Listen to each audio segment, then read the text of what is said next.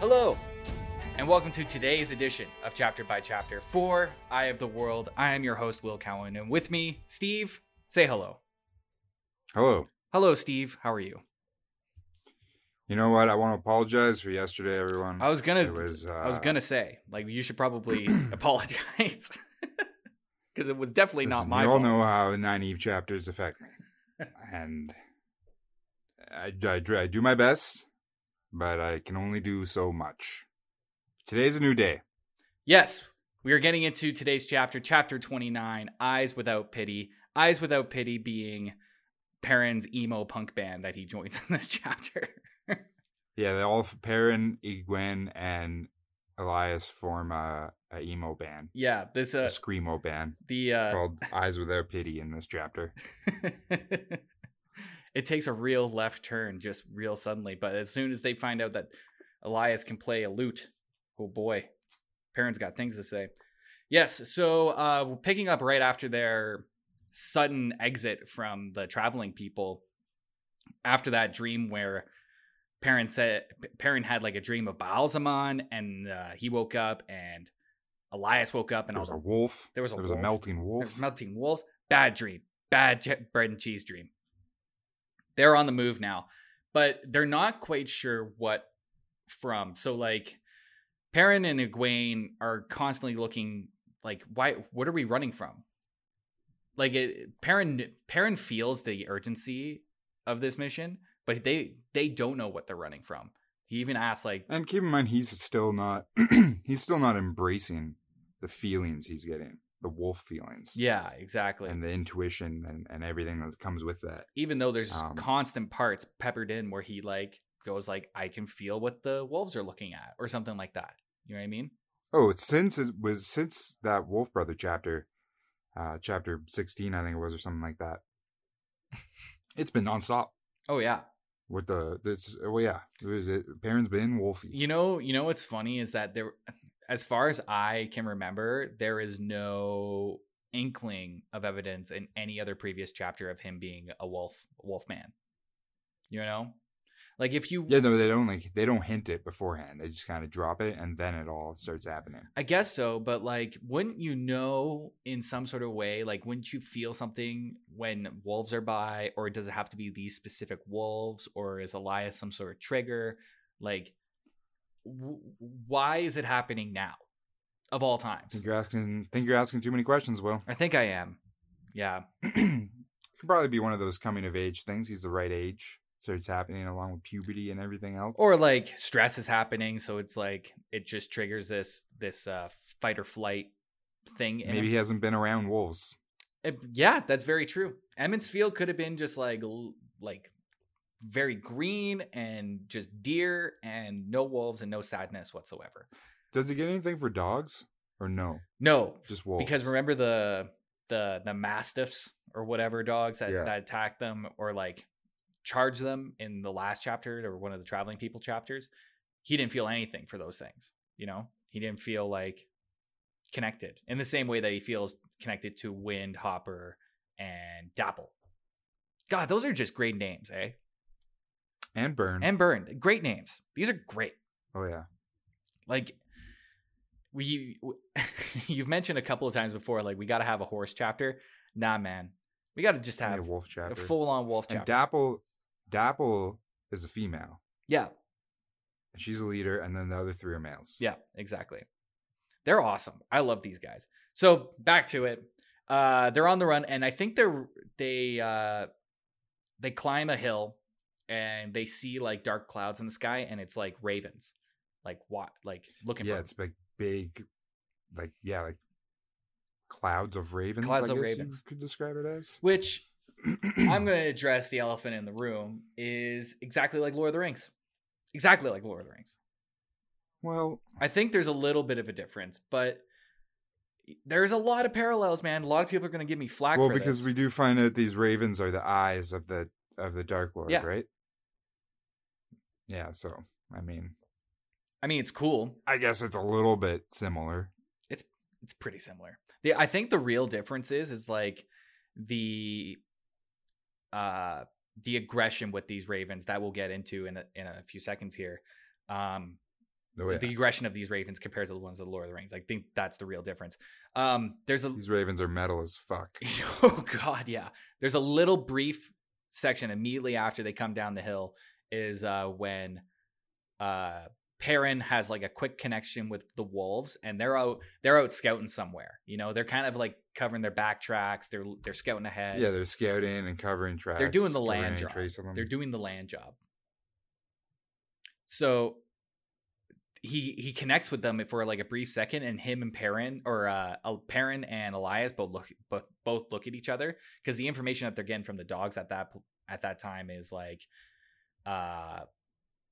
ravens are on us, and we have to find a safe place. And Elias has an idea of the safe place where they have to go. And they look at and at this point, it's a small group of ravens. They say it's like 50 to 100. Yeah, ish. And they're trying, and I'm convinced that those are the eyes of the Dark One. Yeah, and they're trying to outrun them for as long as they can and try to get to like nighttime, because these ravens can't really see at night, or at least it's harder to be seen. Yeah, it's way harder to be seen. So they start heading to it, and I think after like a couple of different brushes or like tree lines and just trudging through the forest, they come upon this like ledge where they're about to climb up, and they're kind of like looking first, and they see a fox just jump out of the brush, and all these ravens start fucking pecking it. They just fatality it. They tear it apart. They tear it apart. They rip its spine out of its head, and then they jam it back in through its butt. It is gross. That's an actual fatality in Mortal Kombat. Oh yeah, that's one of the best fatalities in Mortal Kombat. I like Raiden's more. I like the bladed hat. That's not Raiden. That's classic. You're talking about Kung Lao. Kung Lao. Anyways, they're dodging these ravens, and then when they catch one lone raven, and Egwene is able to like snap him out of the air with her sling. But as they kind of like go from tree line to tree line, like more and more birds are coming up on them, and they're like coming across more and more like trails of like dead squirrels and dead foxes and all. And they're seeing more groups of ravens, like starting to see tons. Yeah, exactly. It's like they know they're there, but they haven't seen them yet, so they don't know exactly where they are. But they're like clouding the sky at this point. Yeah. And I think it's around this point where they catch the wolves at some point. You know what I mean?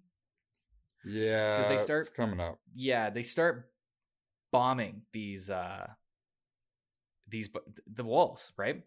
And so and Perrin feels it. Yeah. Oh, you know what? I think this is the point where Perrin looks at Elias and goes like, I feel this. Not earlier on. I think this is where he feels it. This is after this sequence. It's undeniable for Perrin that he has these abilities. Yeah. Because there's also a sequence where Perrin is warned by the wolves that there's ravens coming up behind them. Mm-hmm. And he tells Egwene. And it's just kind of in a quick moment. The wolves told me ravens are coming. And then, she realizes in that moment that Elias was telling the truth about Perrin, and I think Perrin also realizes it. It's a real, like holy shit moment. Just like yeah, absolutely. And then along with feeling the wolves' pain. Oh yeah, and these guys get messed up. Undeniable. Yeah, they get messed up too by these ravens. I think none of them die though. None of them die, but they get messed up. Like, yeah. I think Hopper has a wound, or Wind has a wounded leg. He's like, his leg hurts really bad. Hopper has like his eye is busted or something. They were able to pick out his eye, or they hurt his eye in some way. And Dapple probably has a bunch of hurts, but she's like still leading the pack. Like, we got to keep going. And at the same time, like, I kind of want to point out Elias's stamina for all of this, because he's just burling. Yeah, he's just can't stop, won't stop. this is Unstoppable wolf man. I have a note here that says like Elias seems like a terrible person to travel with. Why? I think he seems like a great person To to travel with. He's hunting. He's getting quail for you. He's covering your tracks. no, he's not doing that now. The wolves are kind of taking care of that sort of stuff. But Same thing. Here, there's a little point in the chapter where they say Elias doesn't say anything anymore, except for, and then it goes on this long passage where it's like, pick up your feet. Why aren't you not moving fast enough? Don't you understand that what is at stake here? Just this long passage of him just like railing into these kids. I think it's necessary. Yeah, I guess so. These kids are, Look, felt dickish to me. Look, felt dickish. These kids are a bunch of idiots. You gotta keep them in line. Let's go. You have ravens pecking their eyes out. Come on, you want ravens pecking your eyes out? Come on, kids. They get to a point. I think they start climbing this hill, this like grassy knoll, if you will. Am I correct, Steve? Yep. They start climbing this, and as they're climbing it, they pass a certain point, and then the ravens like disperse and start heading away, and they feel like they've have this chill kind of hit them. This yeah, like everything feels different all of a sudden, and Egwene especially is feeling it. Yeah, and so they're like, "What's up?" And Elias goes like, "This, my friends, is a steading." A steading. And a steading is, I guess from what we gathered in this chapter, it's just like a little area where the one power cannot touch. You know what I mean? Well, it's the home of these people. Which people? Called the the Ogiers. Ogier? Yeah. Which is like, is that ogres? Are they ogres? Could be ogres. No. Like I looked it up here for clarification, and here's what we got. The Ogier are a natural, non-human sentient people. The Ogier are the only natural, non-human sentient people known. Interesting. I think that's all I'm going to read about that. Just, Interesting. Non-human sentient form. Interesting. And yeah, non-human sentient people. So I guess they're people that aren't humans? Definitely. Well, they're ogres. I'm going to call it right now. They're ogres.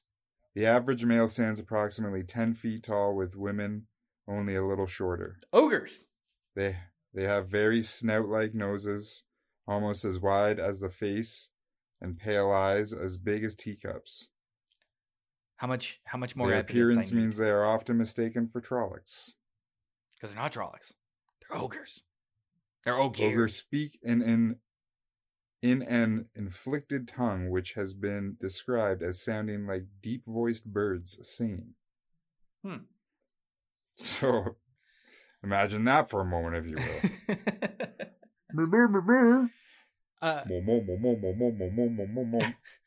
Just Charlie Brown parents. Huh. So yeah, so they're in the setting now, and I think Egwene kind of mentions Perrin. Sorry, he's like, why can't we stay? Let's just stay here. And Elias grants them like a couple moments rest at least. I think they are going to stay, at least stay until it gets dark, so they can start traveling again.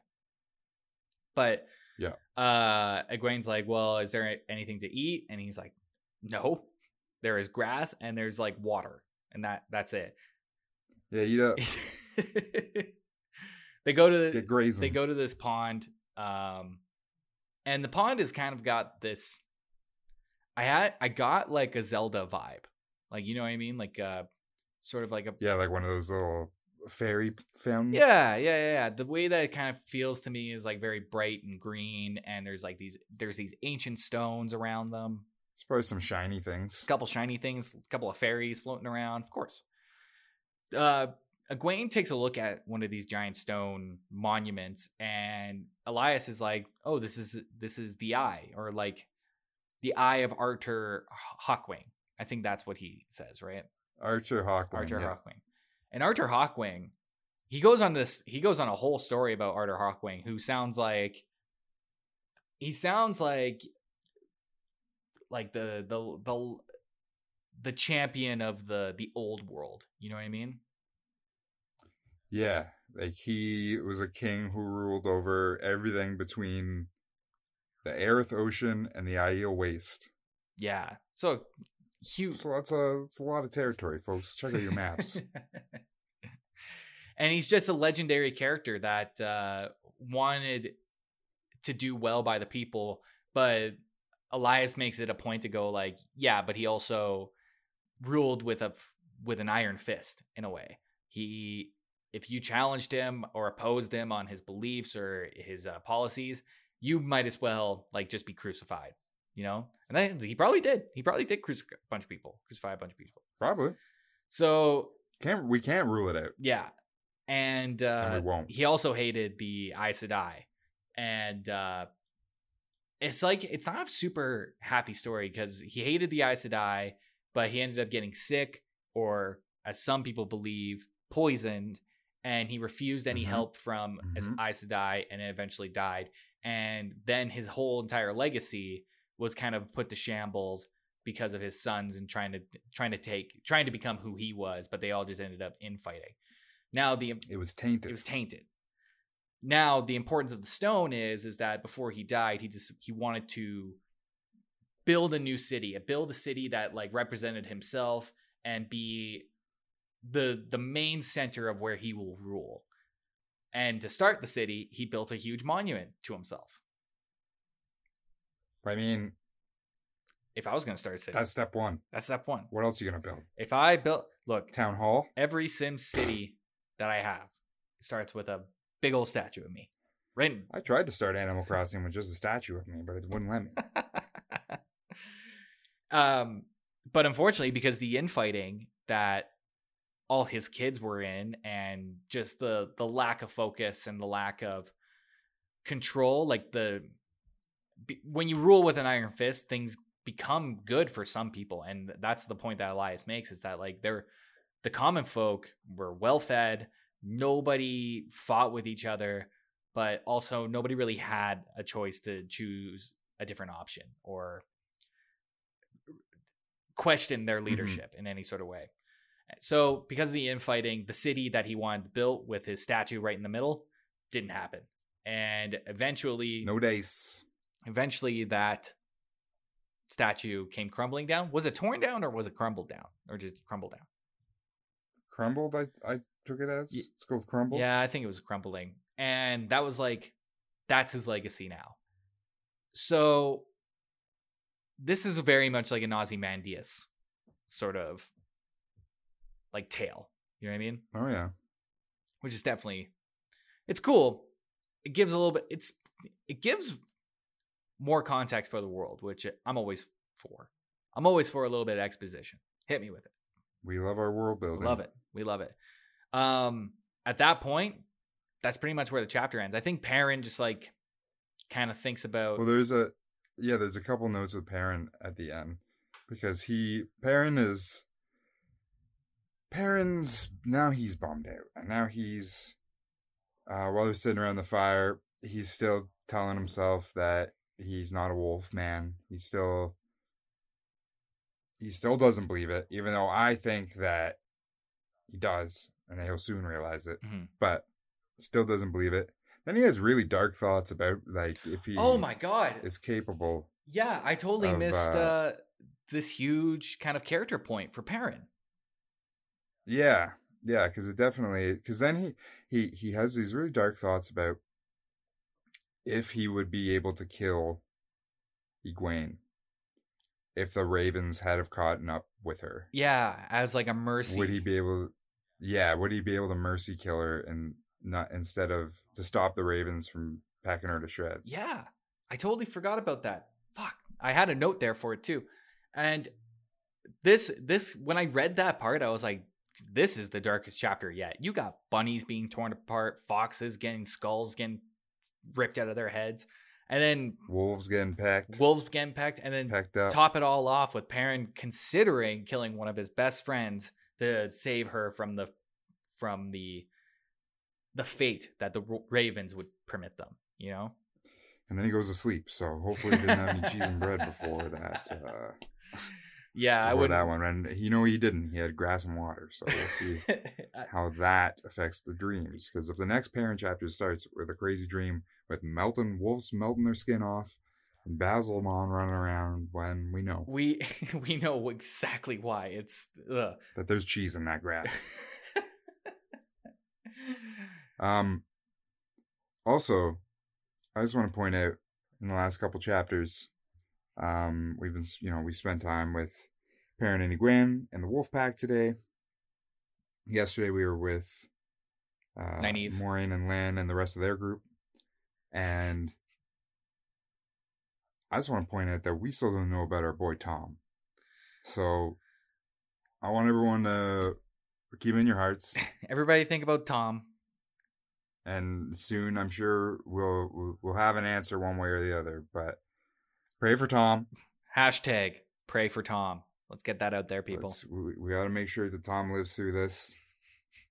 Remember, he had that blue flash of light, and that's what keeps me going each day. It's the light of hope. It's the light of hope that we look to every single day. I don't know what our chapter tomorrow is, so I really hope that it's with Tom. I don't know. I haven't even looked at the title. I haven't even read it. I haven't gotten anywhere with it. But thank you for listening. Thank you all for listening. We'll see you tomorrow.